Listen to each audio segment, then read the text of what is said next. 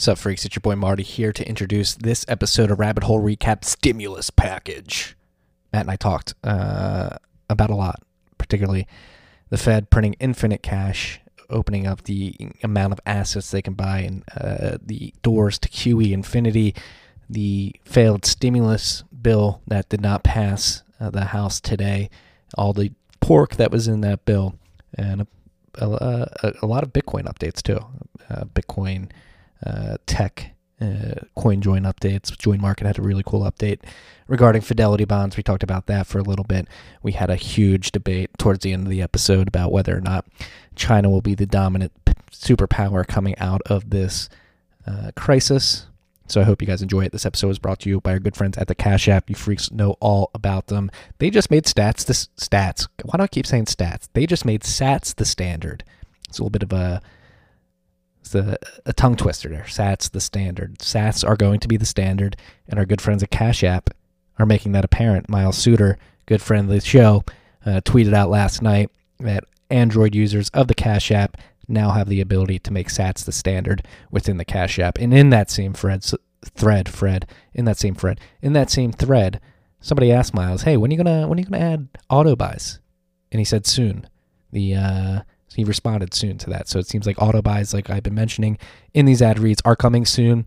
Just be aware, soon is a huge meme in the Bitcoin/altcoin space. Soon may not be as soon as you think, but it will come eventually, hopefully. So as you may know, the Cash App lets you stack sats, send sats, receive sats, sell sats if you so please. They just added Cash App Investing, which lets you stack slivers of stonks. If you have a favorite stonk out there that's too expensive, even after this market rout the last couple of weeks, you can buy as little as $1. And because Cash App is directly connected to your bank account, there's no 4 to 5 day waiting periods. You can start investing today. Cash App Investing is a subsidiary of Square and a member of SIPC member. You get what I'm saying. On top of that, they have their Boost program. Make sure you're looking for boosts that you can use. DoorDash is a great one during these quarantine times.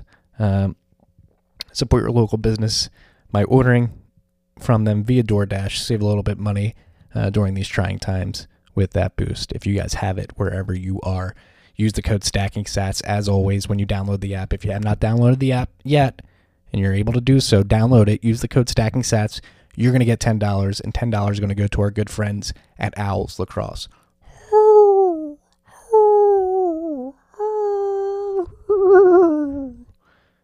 to your local app store, download the Cash App, and enjoy this rip of Rabbit Hole Recap Stimulus Package.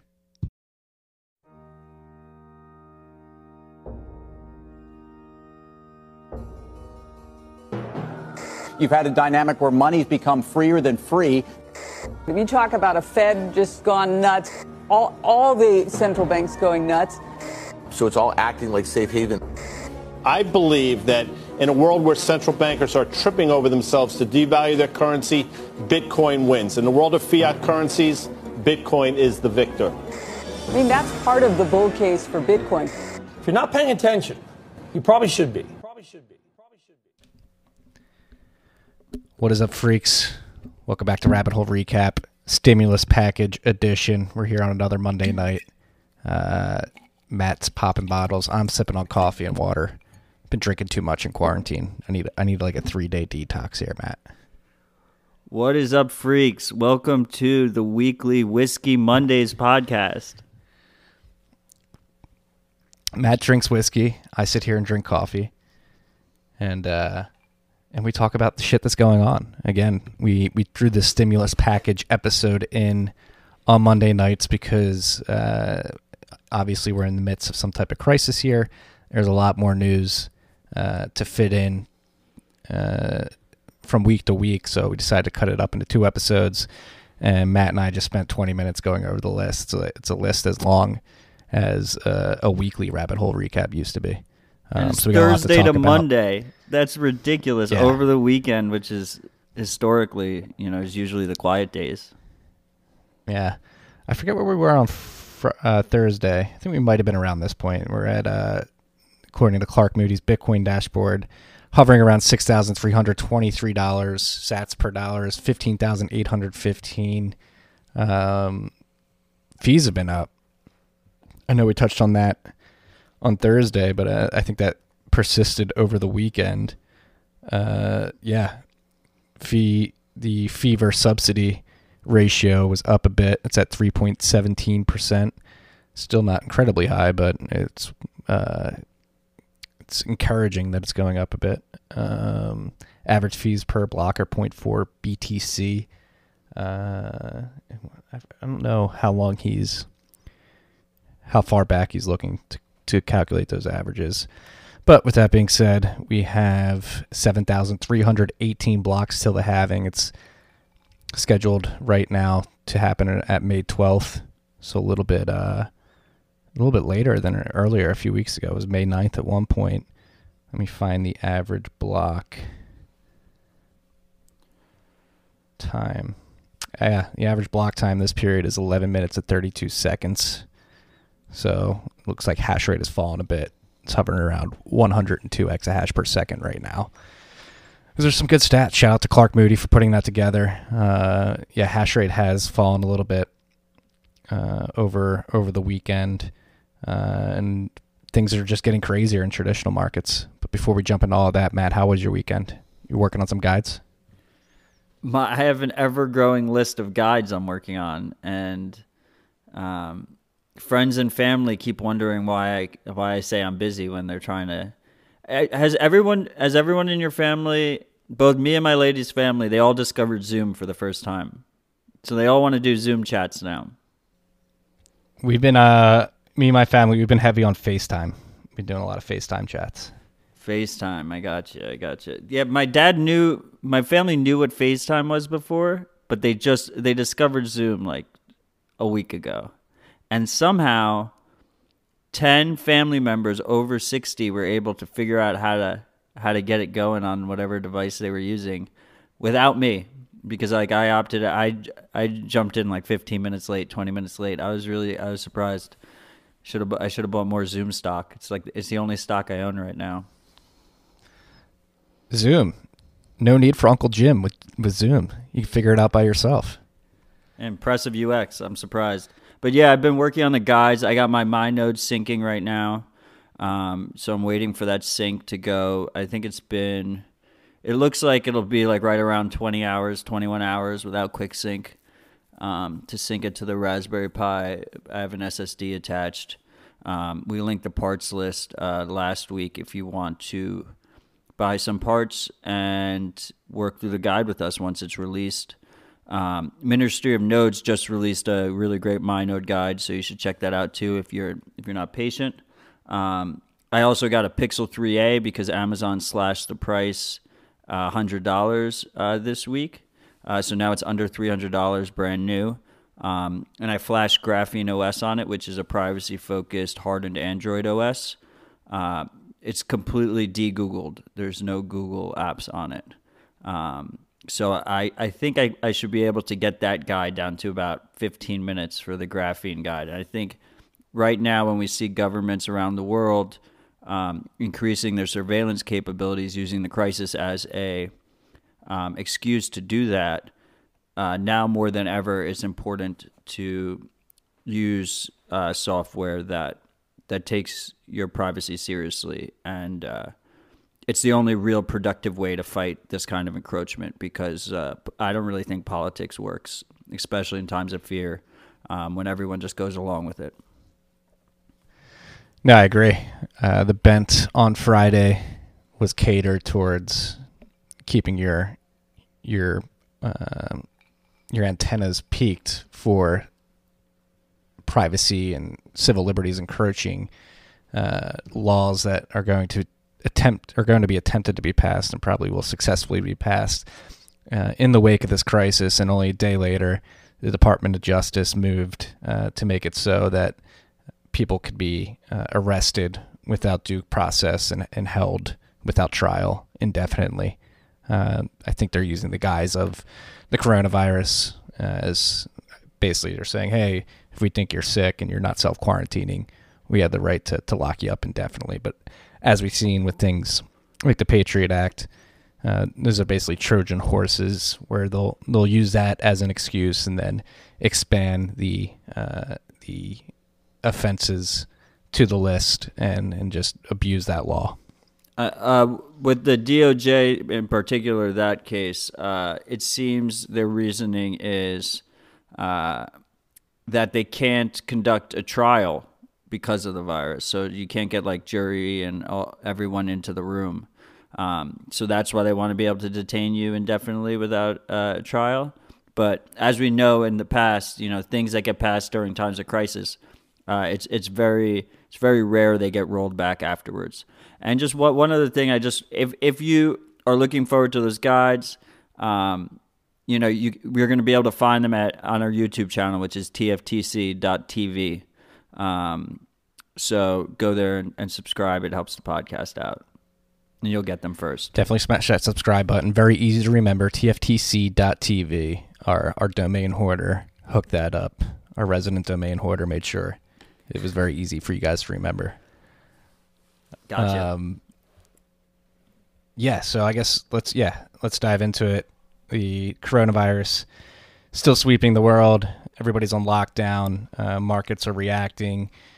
I guess let's focus on what happened last night and today. The Fed basically came out and they announced their meeting minutes and came out with some pretty big announcements. Mainly they're going to do QE Infinity, and Neil Kashkari, who is the head of the Federal Reserve of Minneapolis, came out last night on on 60 Minutes and told the U.S. citizens, "Don't worry, the Fed has infinite cash at its disposal to make sure banks and ATMs have enough money." So, a very big admission there from Neil Kashkari, and that was actually the focus of today's bent. And this is really fascinating that he said that last night, considering only a month ago at a event where he was invited to come have a conversation at a fireside chat, he said, when asked about Bitcoin, funnily enough, and cryptocurrency and how it might affect Fed policy, he said the Bitcoin and cryptocurrency, it's basically like a giant garbage dumpster. The reason that the dollar has value is because the U.S. government has a legal monopoly on producing the dollar. If you go into your basement and start photocopying your dollars, the Secret Service will come and knock on your door and arrest you. Only the U.S. government has the authority to produce dollars. That scarcity is in part what makes them valuable. So right there, that last line particularly, he's saying, or at least he said at this event last month, that the scarcity provided by the fact that the U.S. government has a monopoly on the production of dollars, it produces a scarcity that gives the dollar value. And then last night on 60 Minutes, he said, you don't need to. Your ATM is safe. Your banks are safe. There's enough cash in the financial system, and there's an infinite amount of cash at the Federal Reserve. We will do whatever we need to do to make sure that there's enough cash in the banking system. So that phrase, made famous by Mario Draghi in 2011 or 2012, I believe, "we'll do whatever it takes," seems to be coming back. And just a month and 11 days after he said that the U.S. dollar has scarcity because only the U.S. government can produce it, which is also a bit of an Orwellian wordplay. The Fed plays a big role in the production of dollars, actually. So he's trying to deflect that to the government. But they're all, the Fed is supposed to be private, but they're really connected at the end of the day. But last night he comes out, and as we're in the midst of this crisis, the Fed can't play that game anymore. They have to posture like they can provide infinite liquidity to the markets as the economies are grinding to a halt in reaction to the spread of the virus. Absolutely fucking unreal. I just to see him say it so point blank. But let's just go back a little bit here. So our last podcast was Thursday. On Friday, markets dumped, and the Dems proposed completely seriously. They proposed minting $2 trillion coins, two $1 trillion platinum coins, to fund the stimulus, right? That's fucking insane. Yes. We used to joke about that in college. I remember it was like a joke proposal in college. And now it could be reality. Rashida Tlaib, who I believe, is she Michigan or Minnesota? I think she's Michigan. She's the representative who proposed it. And yeah, you saw all the TV men who have been calling for this too, get all horny over it. Yeah, so the gist of the proposal is, and it's been on the table for years, and like Matt said, has been made fun of on Bitcoin Twitter and Austrian circles for quite some time. The Mike concept Keynesian is, business classes made fun of it. yes, but it was seriously proposed. 2 platinum coins, each worth $1 trillion, and then the Fed adds that to their balance sheet and can do with that what they will. But it's like after Kashkari's comments last night, it doesn't even seem like they need that. Like it would just be a formality at that point. But I mean, they're already printing as much money as they want. So then after that, we had Saturday happen, so markets were closed. And then Sunday at 6 p.m. Eastern time is when futures open, the Chicago Mercantile Exchange. And Trump... Limit down! Keep doing he continues to try and do the Justin Sun playbook. And so he released a speech. He spoke at 6 p.m. right as the futures opened. And they didn't even give him a chance to speak. 3 minutes in, it limited down to 5%. Circuit breaker got hit, and markets were closed till the morning. I believe that was a record, and I believe the circuit breakers were triggered because the market was expecting him to announce that Republicans and Democrats in the House and the Senate had come together and signed a stimulus package to save us from this virus. But that did not happen, as many of you know by this point, and I guess they had a vote on the floor today to try to pass it again, and the bill did not pass again, and markets tanked, and it's coming out. The actual bill is coming to the public, and it really reminds me of TARP, and this is what set me on the path to studying economics and eventually finding Bitcoin and championing Bitcoin and being a Bitcoin evangelist, if you will. Because I remember how pissed off I was as a 17-year-old in economics elective class going through the TARP bill and all the quote-unquote pork that was included in the Texas Toxic Asset Relief Program bill that was supposed to save the economy in a very dire time. And it became very glaringly obvious that the powers that be, mainly in the House of Representatives and in Congress, have ulterior motives and were trying to sneak, and did successfully with TARP, sneak provisions into that bill that had nothing to do with the financial crisis. So this time around, doesn't seem like anything has changed. Here's a couple of clauses that Nancy Pelosi and crew wanted to include in the bill. So here's somebody who was covering this really well on Twitter, WallWallMe, at WallWallMe. Matt Wall is his name. He first retweeted Rachel Bovard. Pelosi's COVID-19 bill is 1,119 pages. It contains provisions for conducting risk-limiting audits of results of elections. So, Part 8, Section 298, Line 18, availability of grants. The Commission shall make a grant to each eligible state to conduct risk-limiting audits as described in subsection B with respect to the regularly scheduled general elections for federal office. So that's the first one of many. Second one, WallWallMe tweeted this out. Nancy Pelosi and crew wanted to make it so if the bill was passed, there would be a study commission on climate change. So Section 707, study on certain climate change mitigation efforts. In general, no later than 90 days after the date of the enactment of this act, the Secretary of Transportation shall seek to enter into an agreement with the National Academies of Sciences, Engineering, and Medicine to conduct a study on climate change mitigation efforts with respect to the civil aviation and aerospace industries. Tacked onto that,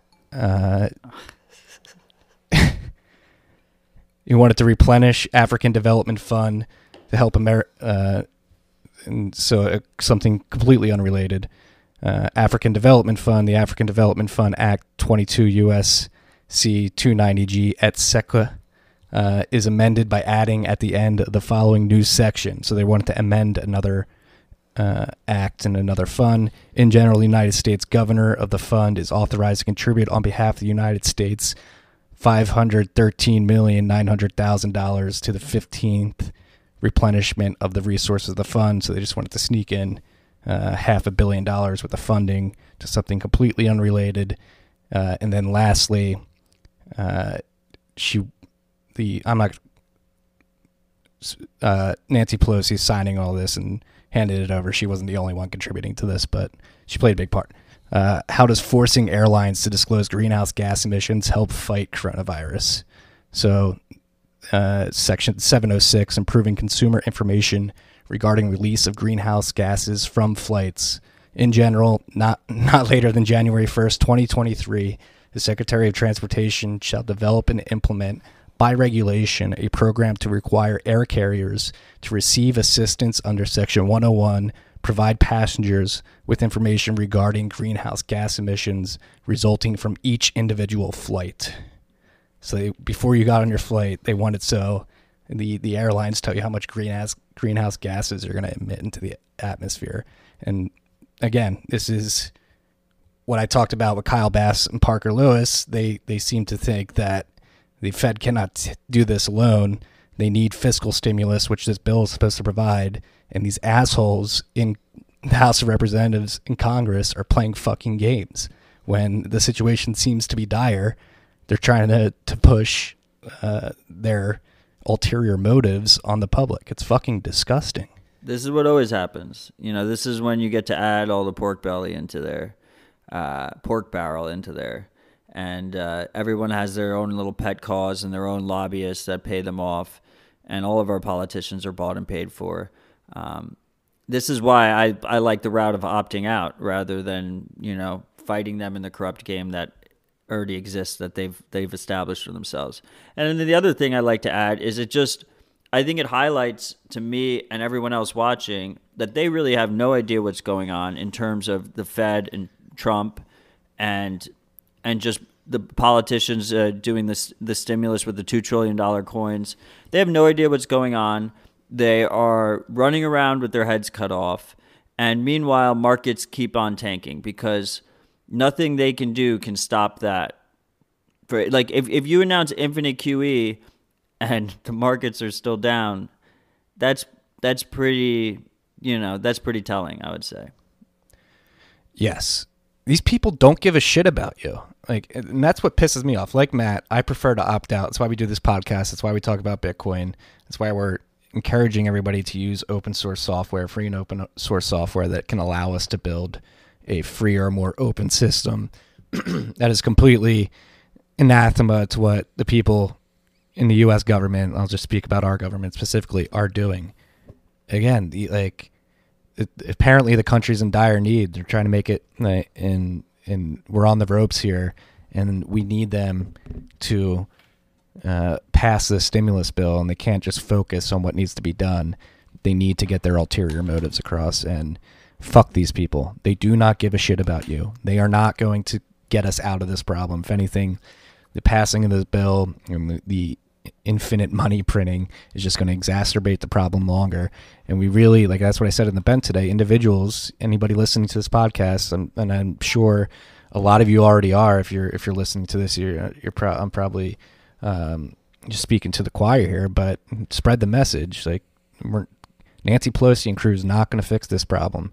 Neil Kashkari and Jerome Powell are not going to fix this problem. These are systemic societal problems, and they need to be fixed from the bottom up, starting with the individual. How can you better yourself and then better your community and then better your local government?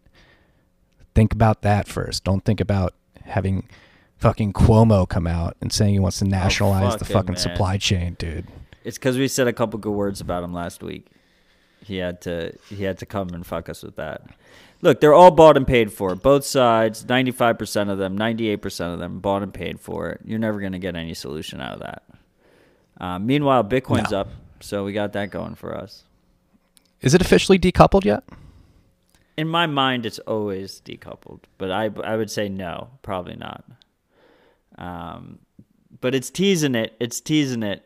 Honestly, these are the kind of times where there's two crazy things that could happen, right? Is if you have your Bitcoin on with a custodian in very volatile times, there's way higher risk that you lose your money, because either they end up losing a ton of money, or it just the volatility shows it exposes them even though they were already insolvent.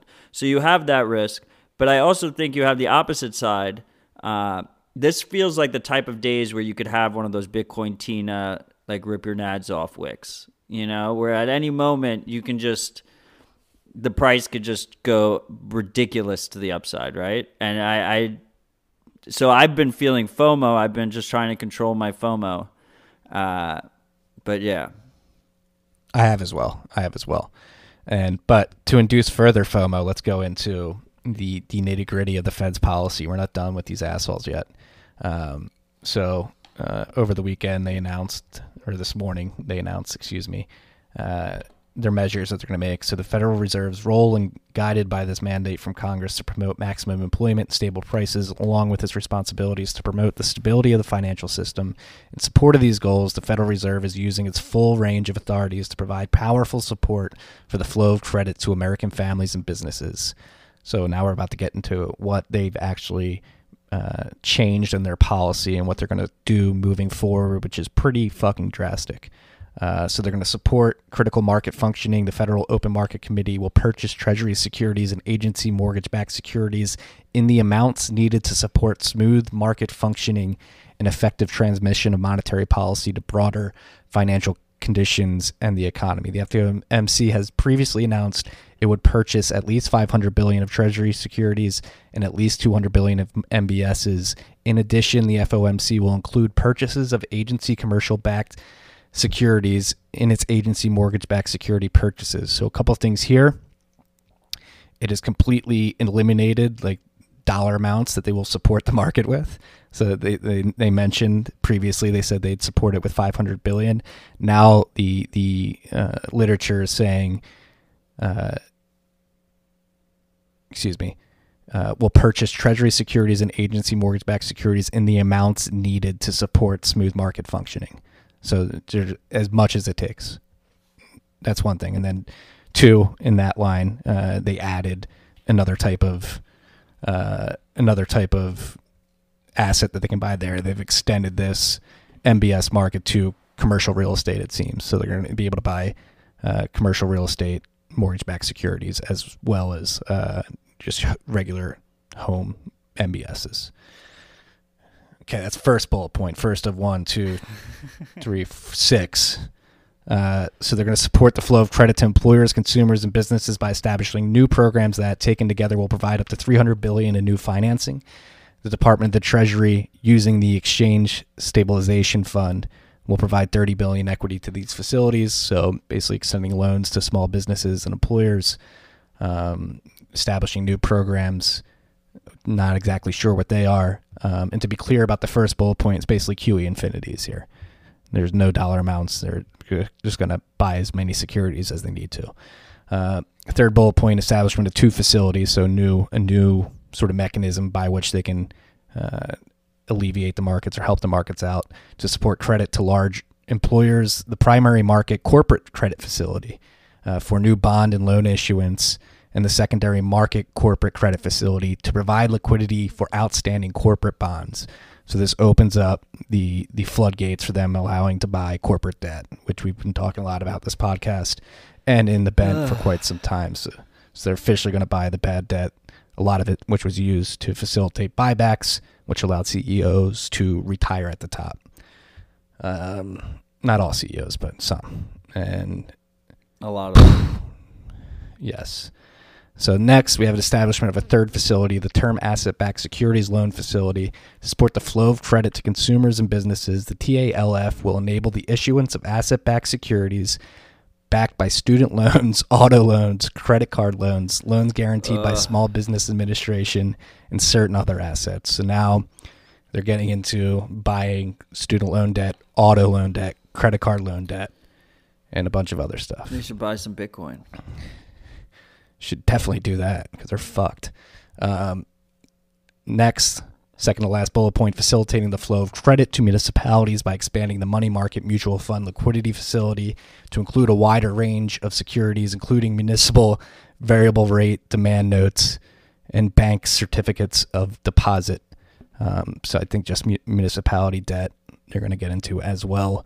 And then the last one, facilitating the flow of credit to municipalities by expanding the commercial paper funding facility to include high-quality, tax-exempt commercial paper as eligible securities. In addition, the pricing of the facility has been reduced. So they're trying to provide liquidity to municipalities there. Basically, and they're going to buy a ton of shit, but not stocks. Not yet. Like That's probably their everything but stocks. That may be the last arrow in the quiver. Stocks is just like and gold. It's like a hot dog in the hallway. They can already buy gold. I'm pretty sure. But are they? Why aren't they? Are they? I don't know.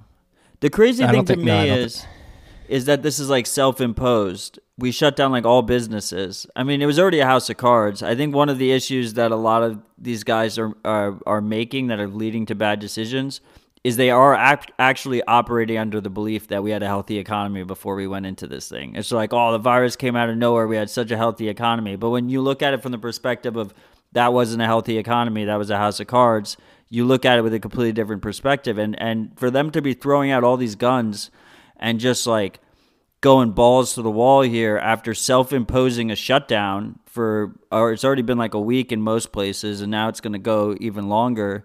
And just ignoring that whole aspect while throwing all these guns is like pretty crazy to me. Yeah, it's crazy. And on top of that, here's a cherry on top of all this. Ben Hunt pointed this out this morning. Lost in the Fed shuffle today is that they relaxed bank total loss absorbing capacity buffer restrictions, specifically to allow banks to continue discretionary bonus payments. And this, you would not find this in the press release. This was hidden deep in the minutes. So they, as everything's going to shit, they had to make sure that they included a clause that made it so bank executives could get discretionary bonus payments, which, if you remember, very important, Marty. Which, if you remember correctly, hit an all-time high in 2009 after the crisis. They all paid themselves as they were failing. So fucked. I wonder if Ben is bullish on Bitcoin now. I wonder if he still thinks we're gonna get dragged out in the street and shot. Yeah, got to get him on the pod.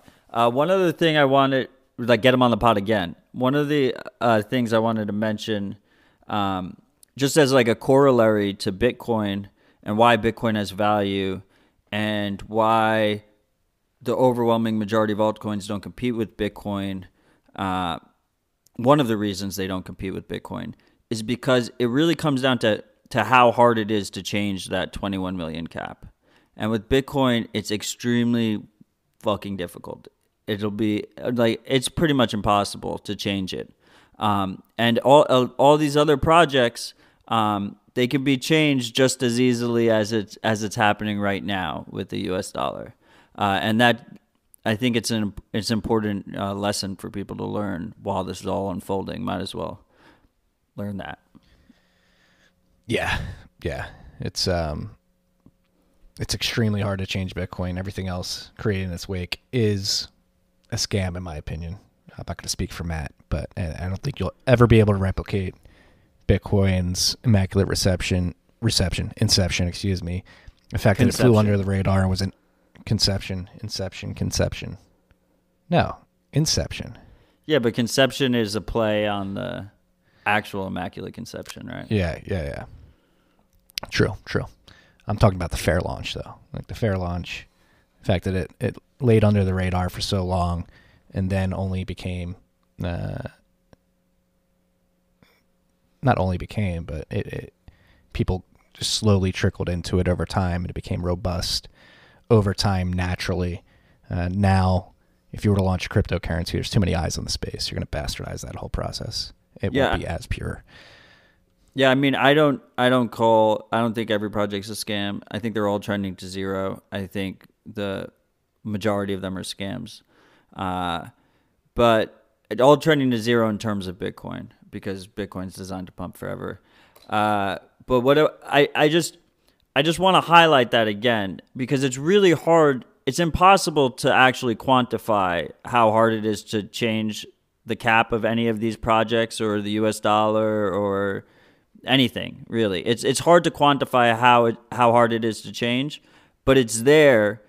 It's tangible, but it requires observation and basically assessment individually over how hard you think it is for it to change. Because there's no way to really say like, oh, well, Bitcoin's got harder to change or it's less hard to change. Like over time, you just have to kind of take a subjective assessment. Yeah, I mean, I tweeted about it yesterday. The Bitcoin sign guy meme, like the buy Bitcoin sign. That meme is the most powerful meme in monetary history, in my opinion, because of the juxtaposition of buy Bitcoin, and that's the headline on Bloomberg, particularly that day, was Janet Yellen, the Fed is opposed to an audit of the Federal Reserve. And so the juxtaposition of buy Bitcoin next to that headline where Janet Yellen saying, no, you can't audit the Fed, you can't see our books, you can't look at what we're doing, is so powerful because, again, Bitcoin, the nature of it is so that Matt just described, that you can audit at any time. If you're running a full node, you can literally go into the command line and see how many Bitcoins have been dispersed to the market at any given point in time, and you can confirm that your transactions are actually coming through your node to the address that you have created with your private key. And in the Fed, you don't get that. They won't even let you look at their books. It's a black box. They have infinite cash. They're not going to tell you where it's coming from. But believe me, believe them. It's there. They can do it. BSG also had great performance since that stunt he pulled. What was it? It was like the S&P was trading at 2,400. Bitcoin was trading like in a similar range. And now Bitcoin's over 6,000. The S&P is at 2,300. Yeah, it's lower. That was a great stat. Whoever threw that out there, I can't remember off the top of my head. But yeah, great stat. And that wasn't even on my mind. I didn't realize that. So that's good to know. Bitcoin has outperformed the S&P since July 12th, 2017. I mean, it's a good range for us. Things are just getting going. Touching on, did this hit the recording, or did we talk about this after we recorded? What? The potential for there being like a gap step return to the gold standard. No, we talked about that on the episode. I disagreed with you. I said we're going to have a SAT standard. I agree too. I agree we're going to get to a SAT standard. But on that subject, Russia has continued their accumulation of gold. I wrote about it last April 23rd, 2019. Over the course of the first 2 decades of the 21st century, China and Russia have been heavily accumulating gold. And in this particular bent, where I talked about this, the question is, are they just trying to catch up with other nations? Is there a long-term plan to make a move in the currency markets? Why are they doing this? I still don't know why, but it came out last week. A lot of people thought Russia was sort of going to curb their gold buying. They're buying a bullion, and it came out that they added 400 ounces or almost 12 and a half tons of gold to its reserves in February, which is double the amount they added in January. And again, a lot of people were surmising that they were going to be cutting their purchases. So it seems like Russia is stepping up their gold purchases when that was in February. So that was before the sort of mass hysteria took over. Mass hysteria didn't really take over till the middle, first week of March. So it seems that Russia, again, is posturing, accumulating a lot of gold, and that's having a lot of people question, why are they doing that? Like, are they thinking about reverting to a quasi gold standard as money markets around the world go a little crazy? You think Putin owns any Bitcoin? I would not be surprised. I think he owns some Bitcoin. Yeah, that's crazy that they're just, and I think Francis Francis posted the gold reserves for Canada like a week ago or something. Did you see that chart? Yeah, they sold all their gold reserves. They're so dumb. Oh my God! Complete capitulation on that one. That's gonna bite them in the ass. Everyone has all the countries have a chance at a restart here if they start accumulating Bitcoin. Consider it. Yeah, definitely consider it. Things are getting frothy, freaks, and like going back to Neil Kashkari, like that GIF or that video, that little 18-second clip. If you're like a practitioner of body language, this dude is freaking out. His eyes are all buggy. He's blinking. You could tell he's like a bit nervous. It seems like the powers that be are trying to hold everything together, and they're freaking out on the inside. It's weird times. Should we jump into some Bitcoin things and then we'll go back to authoritarianism at the end? Yeah, let's do that.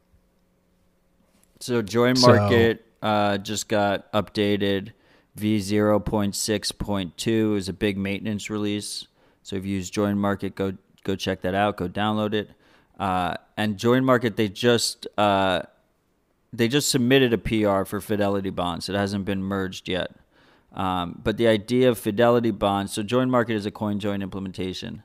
The biggest issue with CoinJoin is something called a Sybil attack, which is basically you have a malicious individual try and be as many of the participants of CoinJoin as possible, so then they can de-anonymize the process based on the information that they've collected being part of all of them. And if you target a specific person, you can reduce the amount of Sybil attacking you have to do. So the idea of Fidelity bonds is so the main way to combat a Sybil attack is two ways. Is that has been in practice. Just sheer volume. The more participants in these CoinJoin implementations, the harder it is to isolate any specific participant because you're hiding among a crowd. It costs a lot more money to Sybil attack. And then the second thing is a fee. And the idea is that the fee costs you money, so as you try and scale up a Sybil attack, it becomes more and more expensive for you to actually pull it off. But the problem is it's hard to find the balance where it reduces a Sybil attack because the fee is high, but it doesn't reduce usage, which is what you want. You want a lot of people using it. So the idea of Fidelity bonds is that you basically provide like a security deposit, a time-locked security deposit. And the idea there is that it becomes very expensive for you to Sybil attack, but if you're an honest actor, you get the money back at the end anyway. So it's an interesting balance, and it seems kind of promising. I'm pretty excited about it. Yeah, Chris Belcher, hope I'm pronouncing his name right, presented this to the Bitcoin mailing list in early August, I believe, or early August. And when he dropped it on the list, then he basically described it as something that makes a lot of sense for committed long-term hodlers, like you were saying, Matt, because it sort of aligns incentives where if you're a long-term hodler, you are incentivized to interact with these Fidelity bonds. They use check clock time verify, which basically dictates that your coins are held in a multi-sig address for X amount of blocks. And if you're a long-term hodler, you want to make some money on your Bitcoin and you want to increase everybody's anonymity set. This makes a lot of sense because you increase the authentic anonymity set, which leads to increased utility, which leads to increased demand, and therefore an increase of price over time. So the way these Fidelity bonds are set up really incentivize people to participate, especially good actors. And like Matt said, if people are Sybil attacking to basically mess up the CoinJoins, they probably want to do that in a timely manner. And this really throws a wrench in that by making them have to lock it up for a long time. So it may dissuade attackers from even trying. Yeah, it definitely makes it more expensive. It exposes them to more price risk. Users acting in good faith aren't really penalized for it. If they were going to hold anyway, they were going to hold. Just one thing here is I think Samurai handles this kind of elegantly too. With the way their fee structure is set up, is specifically set up to deter. It deters Sybil. It costs a Sybil attacker more money, but it costs a user acting in good faith less money on the fee that gets charged. And the reason for that is because the more you send in to a pool at any given time, the lower your percentage fee is. But by doing that, the software knows that they're all connected inputs. So none of them mix together. So if you're trying to Sybil a mix, I'm trying not to say mix anymore, but if you're trying to Sybil a coin join round, What the fuck, man? you want to get, like, let's say, so a Samurai round is five UTXOs per round. The idea is, in the ideal situation, you're a Sybil attacker, you want to be 4 of the 5, right? And then you know who the 5th one is because you're the other 4. In this case, you would have to basically run 4 different instances and pay 4 times the fees as the honest person, because the honest person doesn't care that they're all in different rounds, because all the UTXOs that come in at the same time are all in different rounds. So that's a pretty cool way that they handled it. But I also think this Fidelity Bond idea is very promising. Yeah. No, I mean, it seems like there's a mad dash to make privacy stronger, make the privacy assurances stronger for users via CoinJoin, which is incredible to see. The competition is heating up. And while we have Whirlpool on top of the mind, it seems that March volume is going to be 3 times higher than the last 3 months combined. Excuse me. Massive, just going straight up. So on Thursday we mentioned that it was about to breach the point where it was higher than the last 2 months combined, and since then, not only have we breached that point, but we breached the last 3 months combined. Yeah, and so right now, one other thing that's interesting, and just keep in mind, there's no way for us to verify the number, but the Samurai guys are tracking how many users are using Dojo versus using no-node, the no-node users versus the node users. And it appears that the highest percentage of users using their own node is the 0.05 pool, the middle pool. And then it goes to I think it's like 80% or something. And then it goes down to like 60% for the 0.5 pool, the 50 million, the biggest pool. And then the last pool is 50%. So I don't know. I just thought those numbers are interesting, but we can't verify them. So just keep that in mind.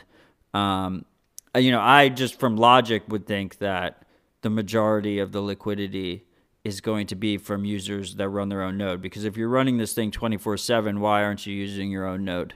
And then on that note, Nodl Dojo got updated. I was very happy with Keto Miner for getting this update out. And it brings RTL onto the Dojo, and it updates RTL, but it also brings Whirlpool CLI onto it, which was sorely missed. So I'm super excited that it's finally there. So basically with the Nodl Dojo, because you have Dojo and Whirlpool on the device, you can run the CoinJoin rounds 24/7.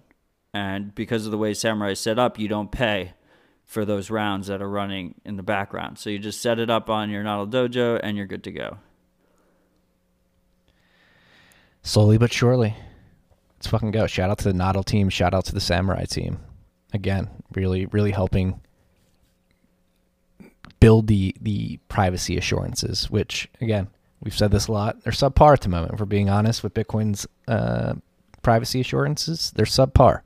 But tools like Whirlpool, tools like the Nodl and MyNode, which make access to these tools easier, are really going to help push us against that threshold. Join market, adding Fidelity bonds, just adding to the incentives of providing liquidity for CoinJoin pools is incredible to see.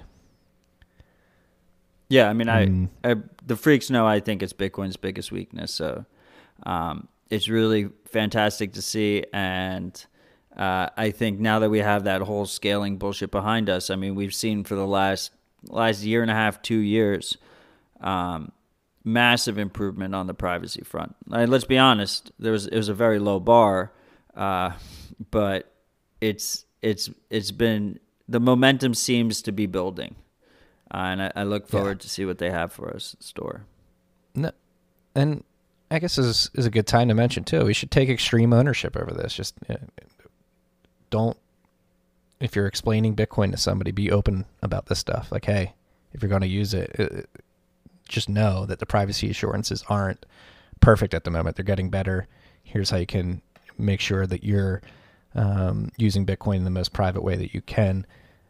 Be upfront about it. It's important that we have extreme ownership and we don't try to sugarcoat anything. We should be as open as we can about this stuff, because at the end of the day, it really only makes us stronger. You highlight pain points and try to fix them. And that's actually a good segue into the Human Rights Foundation article by Eric Wall, Privacy and Cryptocurrency Part 5, BISC, RuneScape, and Stories from Buying Bitcoin Anonymously. So he described ways in which you can acquire Bitcoin in a very private way. He bought through RuneScape. Yeah, which is pretty crazy. You know, So I think that he was doing like actions in the game and then getting paid for a service. No. He did the trade in there, and he traded I think he bought RuneScape Gold, and then he traded the RuneScape Gold for Bitcoin. That's what it was, yeah. And he successfully completed a hodl trade. He got held up on, BISC requires a Bitcoin security deposit, so he said that disqualified them. But anyway, it's a good deep dive. The TLDR is it's extremely hard to buy Bitcoin perfectly anonymously, and then there's different levels there. Like when he bought through hodl, he did it through Revolut, which is like a traditional banking system app in Europe, or maybe it's completely digital bank. But anyway, so the person he paid knew, but hodl didn't know. So there's all these different trade-offs, and he goes into them. So that's really great. And he does mention, which I still think, friends and family and those kind of connections are always going to be superior in these situations, I think. And as we see Bitcoin adoption increase, the people that that have Bitcoin or want Bitcoin increase along with it. Yeah. Slowly but surely. That's a great article. Go check it out. Human Rights Foundation, man. Alex Gladstein, Eric Wall. Eric's no longer working for them full time, but I guess he's still writing stuff for them. They're really for the cause. Alex specifically. He came out. Not that he came out in defense of Bitcoin recently. He's always in defense of Bitcoin, but he's really on the front lines of calling out despotic governments and pushing Bitcoin forward as a human rights issue and something that we need if we want to have freedom in the digital age. So shout out to them. A lot of people have preconceived notions of these foundations and the authenticity of what they're doing. And from what I can tell, I know Alex pretty well. Don't know Eric as well, but his content's incredible. They seem down for the cause. Everything they put out is really up to snuff. On my radar, at least. At A Gladstein on Twitter. Just Gladstein. He just says Gladstein? Yeah, it's just Gladstein. Wow. I wonder if he has the domain. Yeah. That's a great tag, Alex. Well done.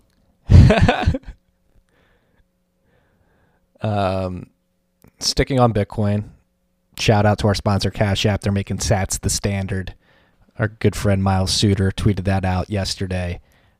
Android users only right now. They're working on iOS. You don't have the update? I believe not on iOS yet. Do you? No, I have it on Android.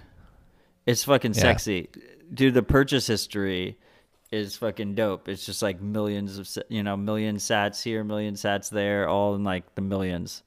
It makes you feel like a baller.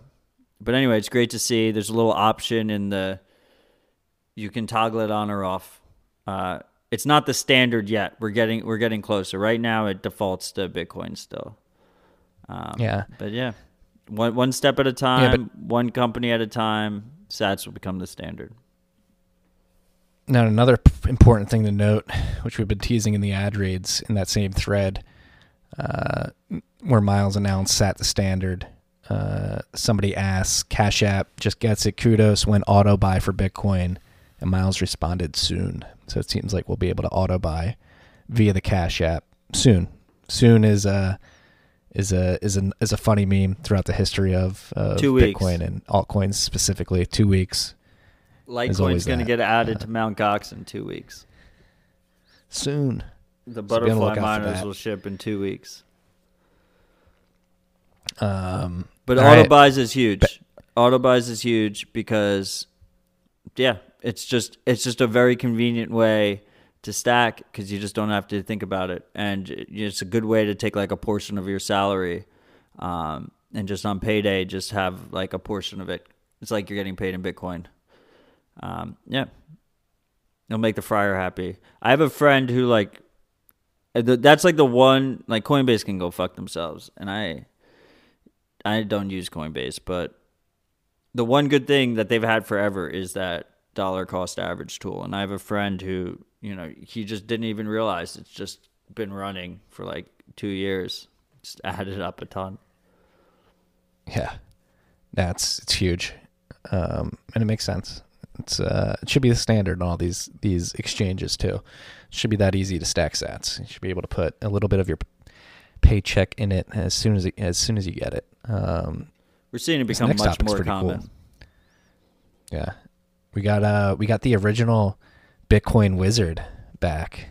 The one of the first advertisements, Magic Internet Gathering, and basically out of, aka Mint Gox, out of the demand for virtual experiences that's being driven by the world grinding to a halt. It seems that a bunch of Bitcoiners got together and created Magic Internet Gathering as a socio-economic movement, as an experiment in new behaviors and activities that are purely virtual. Does magical internet money enable us to come together for new types of activities using the magical power of the internet? Let's find out. So it's going to be on cyberspace. It's going to be monthly events. And the first one is a virtual fighting championship. Yeah, so this is it's the team behind ZBD, Bitcoin gaming company. That's the whole idea. The whole idea is to basically promote this online Bitcoin gaming concept while everyone's stuck at home in quarantine. And I think it's a great fucking idea. I had it as like the last story on the list because I thought it was feel good, but I think there's like a good connection here. Like, did you see that they had NASCAR drivers in like full simulation controls? I thought it was Formula One. It was Formula One, wasn't it? No, I think it was NASCAR on FS1, wasn't it? It might have been. They had Formula One as well. I know that Formula One did it too. They did like a Grand Prix virtually, and people were saying it was more exciting than real Grand Prix. And I've been like, hey, I think I might be the biggest Formula One fan in the world now. I watched that Netflix documentary on Formula One. Never really got interested in it till I saw this, but now big fan of the Formula One world. It seems like an intense, highly competitive sport where I just sort of ignored it. I want to go to Monaco and see Grand Prix there. It's strange it's not bigger in America. NASCAR really dominates here. But anyway, that's pretty. This move to esports, even traditional sports moving to esports, is pretty interesting to watch. And I wonder how much it sticks. And I mean, I think it was kind of the future to begin with. Not that all sports are going to get removed, but that esports were going to do, bigger and bigger audiences, bigger and bigger revenues as well. But I think this is going to hasten it. I think we should see some, rapid change here and stick with it through the crisis. And one of the things that someone mentioned to me that I didn't really think about was gambling. All the gamblers, they need something to gamble on. That's big business. So you got to get these things out just for that alone. There's no other sports going on. Yeah. Now this virus, this economic crisis, whatever you call it, is going to hasten a lot of things. Already doing work from home. Like you were saying, your family's congregating on Zoom. It's going to really, we've talked about it in the last couple of weeks. It's really driven demand for 3D printed goods. I saw like a 12-year-old printing 3D printed masks for people. I think it's going to accelerate or decelerate the globalization of the world. I think people are really going to start reconsidering how their supply chains are constructed and where they're located. Automation. Massive ramifications. Automation. Everything. So you disagree with me here. Drone deliveries. I put this in the Standard and you mentioned it. So we might as well talk about it now. So I think China comes out of this thing stronger than ever. Like, I think China gets into an even better position geopolitically than they were before.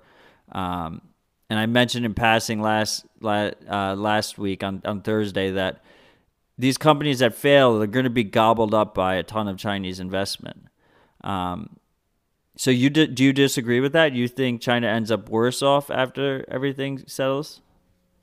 I strongly disagree. Yeah, I think this whole event, specifically the supply chain being centralized over there, and then the posturing of China, not Chinese citizens, the Chinese Communist Party specifically throughout this whole thing, not being upright with what was going on in Wuhan and what was going on with the virus, and sort of keeping everybody out of the loop as that was spreading in their own country, which a lot of people think allowed it to spread to the rest of the world. I just think the trust is not going to be there. I know Trump specifically, he's been on sort of a beeline to sort of restructure our agreements with China. I don't think things like Huawei, however the fuck you say it, bringing 5G to America, I don't think that's going to happen anymore. Huawei. It's one of my favorite companies to pronounce. Yeah, I think people are. I strongly disagree because I think at least America, I'll speak for America only, is going to strongly reconsider how we interact with China. I mean, it came out that they're paying Harvard professors to basically engage in espionage, which is pretty fucked. Like, I think there's going to be some repercussions from that. It's what winners do. There will be a line drawn. Oh, we're not going to. What are we going to do to them for that? We're not going to do it. I fear for our country. I think we are witnessing. We were the ultimate superpower. No one came close to us. I think we're witnessing the reversal of that. And it's coming quicker than expected. I think what we're going to watch play out here is basically America just struggling to do anything. In our own domestic sphere, we're having trouble right now. And you're going to see China basically do their version of the Marshall Plan. They're going and they're rebuilding all these countries. And where will we be? I don't know if we'll be there. And I think it should be interesting to play out. That's a cuck mentality in my mind. It's not a cuck mentality. I don't think. Yes, it is. Wait, because I'm not the one doing it. What do you mean? I'm not in charge of that. It's my observation. As much I am an American, and it sucks to see, but what am I supposed to do about that? It's just it's like the whole thing we've been fucking talking about, dude.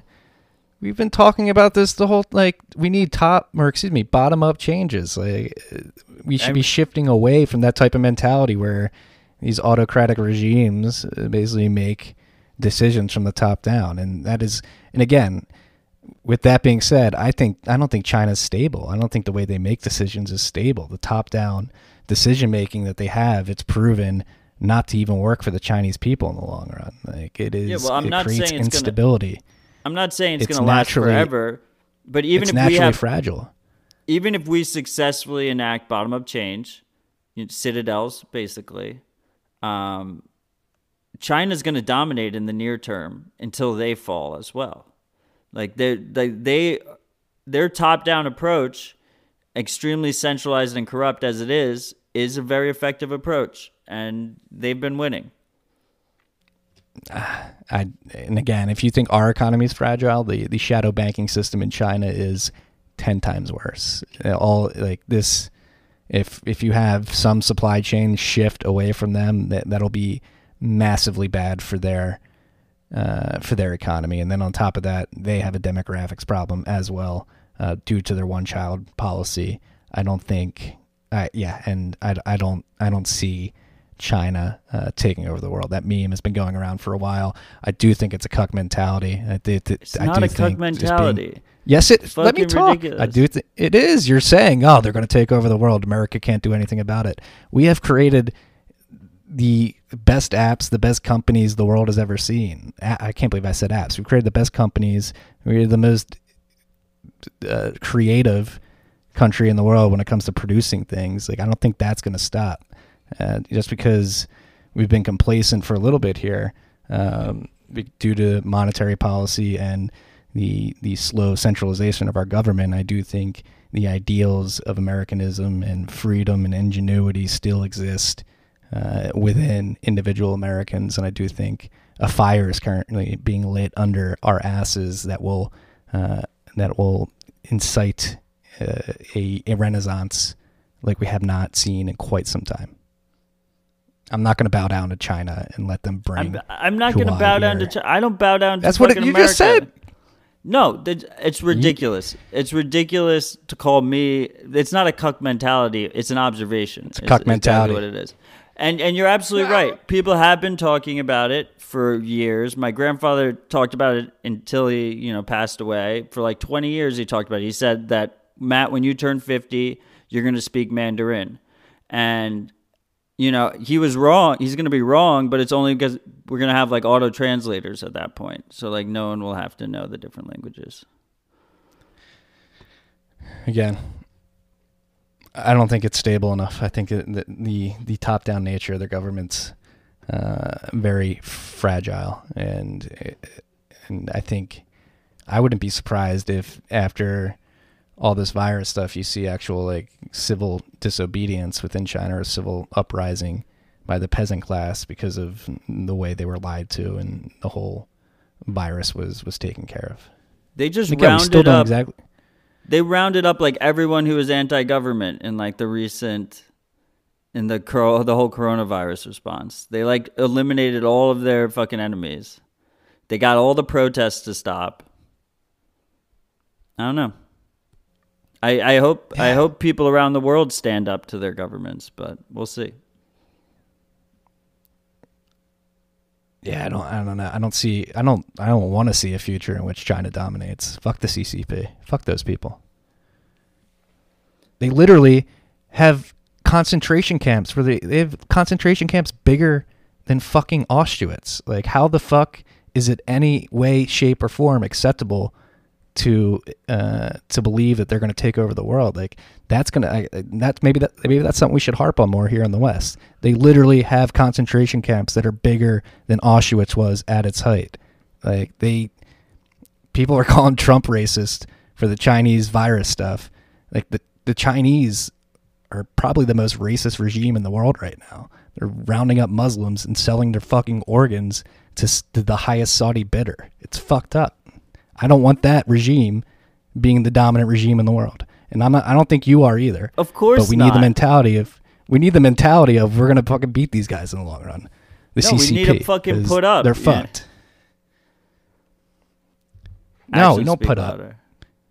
Yeah, it's true. That's why we Bitcoin. Freak, sorry you had to hear that little tiff between me and Matt. Like, fucking Hitler dominated for a while. You didn't have to agree with him, but the people that said he was going to dominate for a while, they ended up being right. I don't think they were cucks. How much did he dominate for? I don't know, like 10 years maybe? Yeah. Yeah. China, I mean, people would say China dominated the world markets the last 15 years and have really amassed, and they have been the fastest growing economy. Maybe that was their 15 years of dominance, and this may be the event that sort of wakes the world up to, hey, what the fuck is going on? I hope so. With the CCP. They're rounding up fucking Muslims and killing them alive, sterilizing them, taking their organs and selling it to people. We do not want them to take over the world. And the fucked up thing is they're selling it to other Muslims who need halal organs. Exactly. That's fucked It's up fucked. on the buyer's part, Yeah. Yeah, right?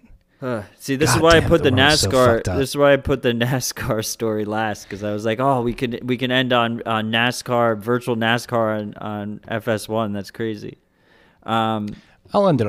I got a good note to end it on. Well, let's not end it yet, because we should still go on the negative news. We should talk about this California Police Department that now has 4 drones to monitor coronavirus. Yeah, shoot them down. You don't need to use a gun. You can throw toilet paper at them. Shinobi That's expensive. made it clear dude. that you could take down these drones. Yeah, it's true. You have to decide, do you want to waste bullets or toilet paper? But yeah, and it's crazy. That's the other thing. We talked about it last week. The virus, the fear is at an all-time high right now. People are scared as shit. Fear is at like heights not seen since 9/11. And this is when the sociopaths like to fucking pounce. And they like to tighten their grip of control over you. And it seems that, like we already mentioned, the DOJ seeking permission to detain people indefinitely. Israel went into full lockdown, and they're basically using phone data, monitoring phone data, and to track people and whether or not they have the virus or have taken medicine for it. And or they're cured about to of it. release a phone app for it too in Israel that checks all Yes, your location data and then checks it off compared to other people that have had coronavirus and tells you if you should go home or not. Yeah. And then Matt just mentioned the Chula Vista police in California are going to use 4 drones to monitor the coronavirus shutdown. And they're going to be using Chinese software that basically allows you to use cameras to identify people and has mics on it to yell at people. It's Minority Report shit. Like, this is fucking unacceptable. They're trying, like, they're going to say, hey, this is only going to be for as long as the virus is. We need to disperse crowds, and we need to do it without touching people or being physically around them. And then once the virus is gone, which it probably inevitably will be at some point in the near to medium term, they're going to be like, hey, these drones were cool. We could use these for other things. And soon enough, you're going to have 50 people gathering to talk about their right to own Bitcoin, and the drone's going to come in and start spraying you with bear mace. I love how they tried to pitch it as they were like, oh, but we're also going to tell like homeless people with the drone, like where they can find special treatment and stuff like that. I like that was their pitch. We forgot to talk about LN Markets. Oh, yeah, it's true. What do you think of this? LN Markets, I haven't tested it out yet. Basically it's a derivatives market that allows you to trade Bitcoin derivatives via the Lightning Network without creating an account.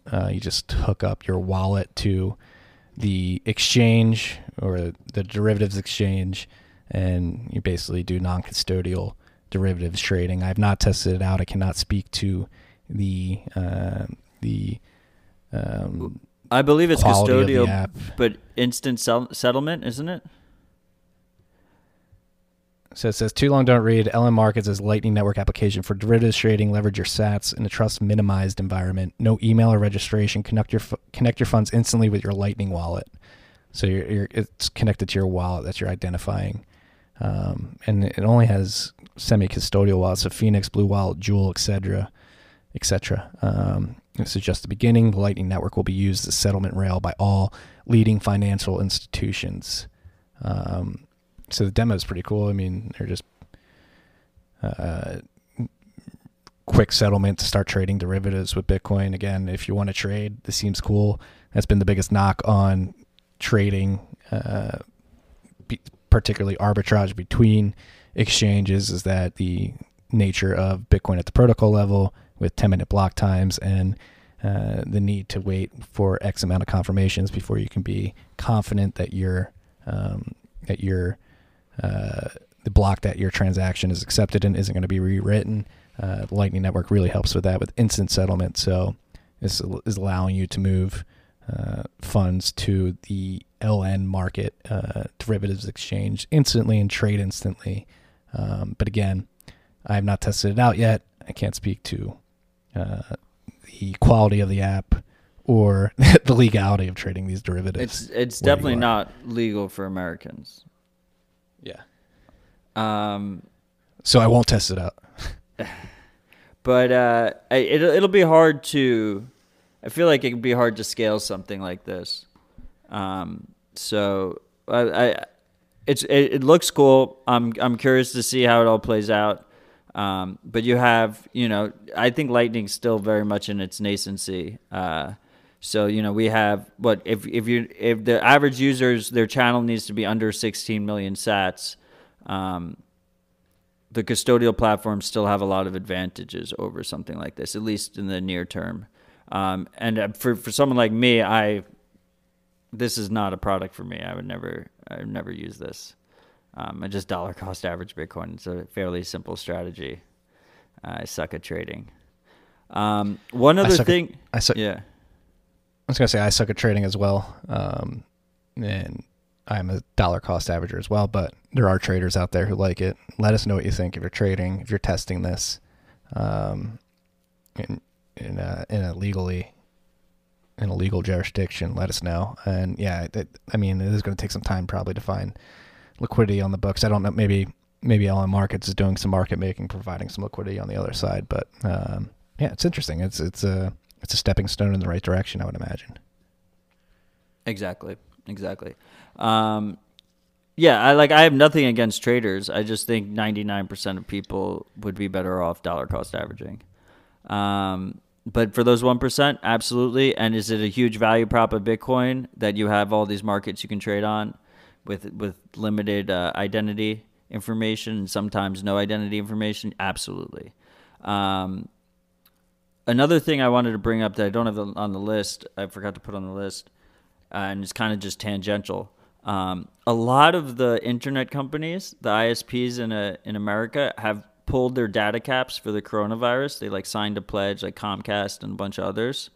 And the whole which is great and all, that's great. Like everyone's home, they're working from home, they're watching Netflix, they're doing all their Zoom chats and whatnot.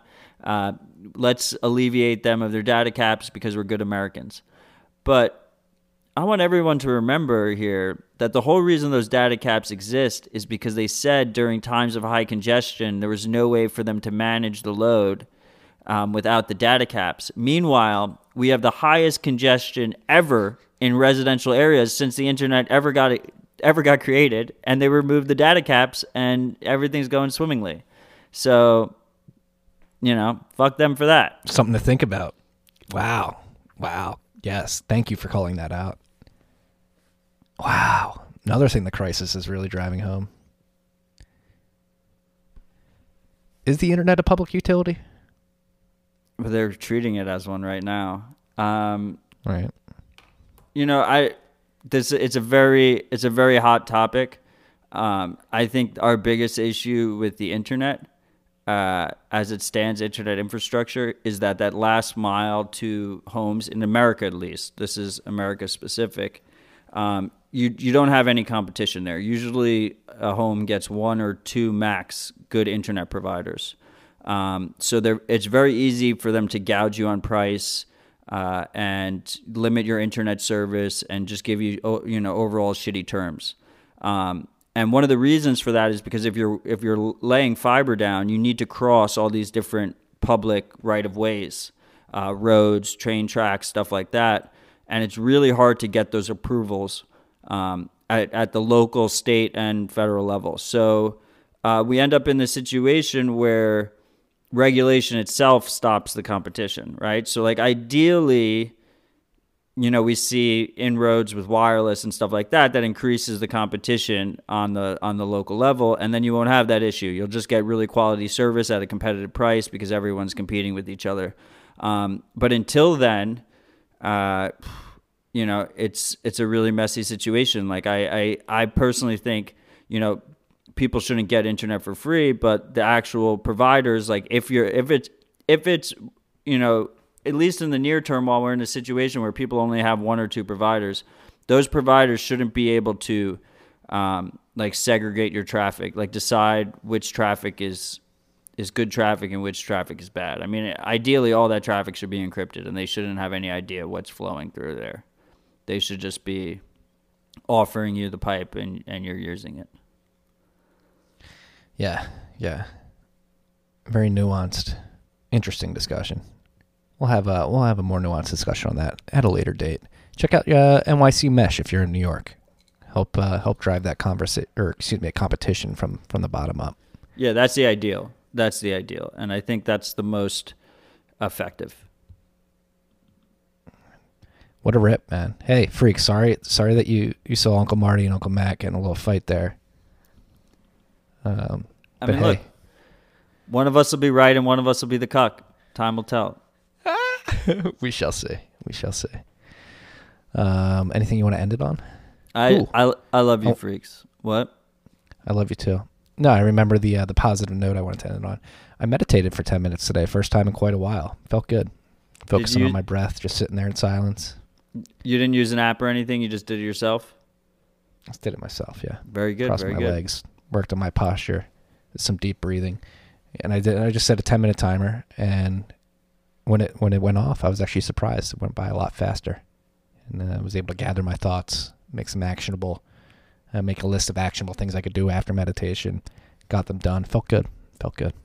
Next time you should do a 1 block timer. Then it could be like 30 seconds or it could be an hour. You just don't even know. Oh, that's playing. Ooh, that's an app idea. You could just call it block timer.